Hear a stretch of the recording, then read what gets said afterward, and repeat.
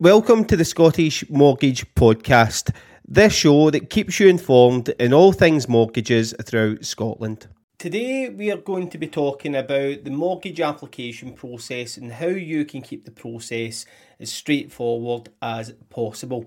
When you're buying a house, especially your first house, there can be a lot of things that come into consideration that can overwhelm you going through the process.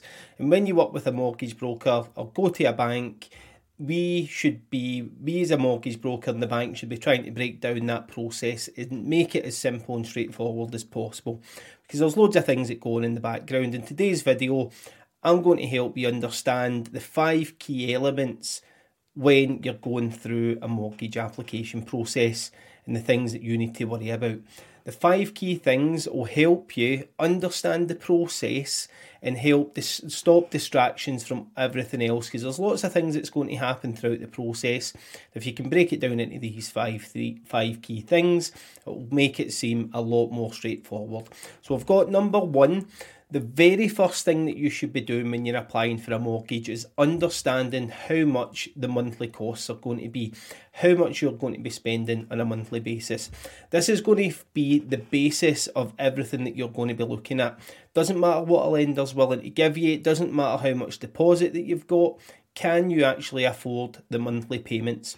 So that's the first thing that you should be checking out, because if you go through the full process, then it turns out that you don't want to make the payments or you can't afford it, then there's no point in looking at it. So that's the first thing that you should be looking at.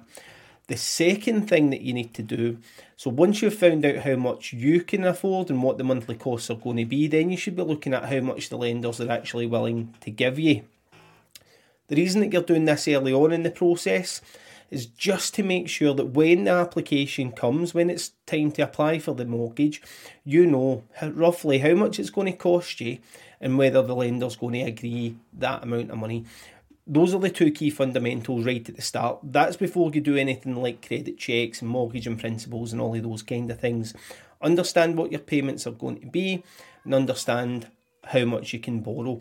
This is why a lot of lenders and a lot of banks and a lot of brokers have got on their website, just check my website out, there's 2 calculators on there, how much you can borrow and how much is it going to cost. That's the 2 calculators on there because it's the 2 key fundamentals right at the start of the process. Once you've understood that and once you know how much it's going to cost you, and once you know what the monthly payments are going to be and how much the bank's willing to give you, you can move on and start thinking about getting credit checks done and getting your mortgage in principle in place. Now, the mortgage in principle is a key milestone. What this does is it tells the lender that you've done your research, or tells the estate agent or the builder that you've done your research when you're applying for the mortgage. And what this will do is when you're going out to view a house, whether you're going to an estate agent or a builder, it gives them the confidence that you're going to be able to afford the mortgage.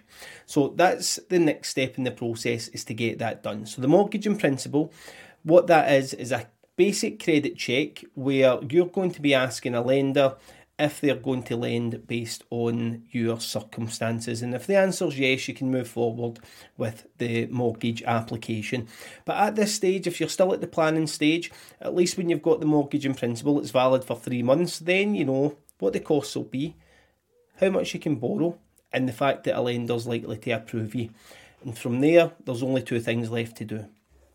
Find the right house and get your offer accepted on it. So once you've found the right house, go to the viewings, view the home report. Once your offer's accepted, it's then time to apply for the mortgage. Once you've applied for the mortgage, it's then out of your hands. There's nothing else that you can do that can influence the application. So the best thing to do at this stage is to relax and just wait on the decision coming in.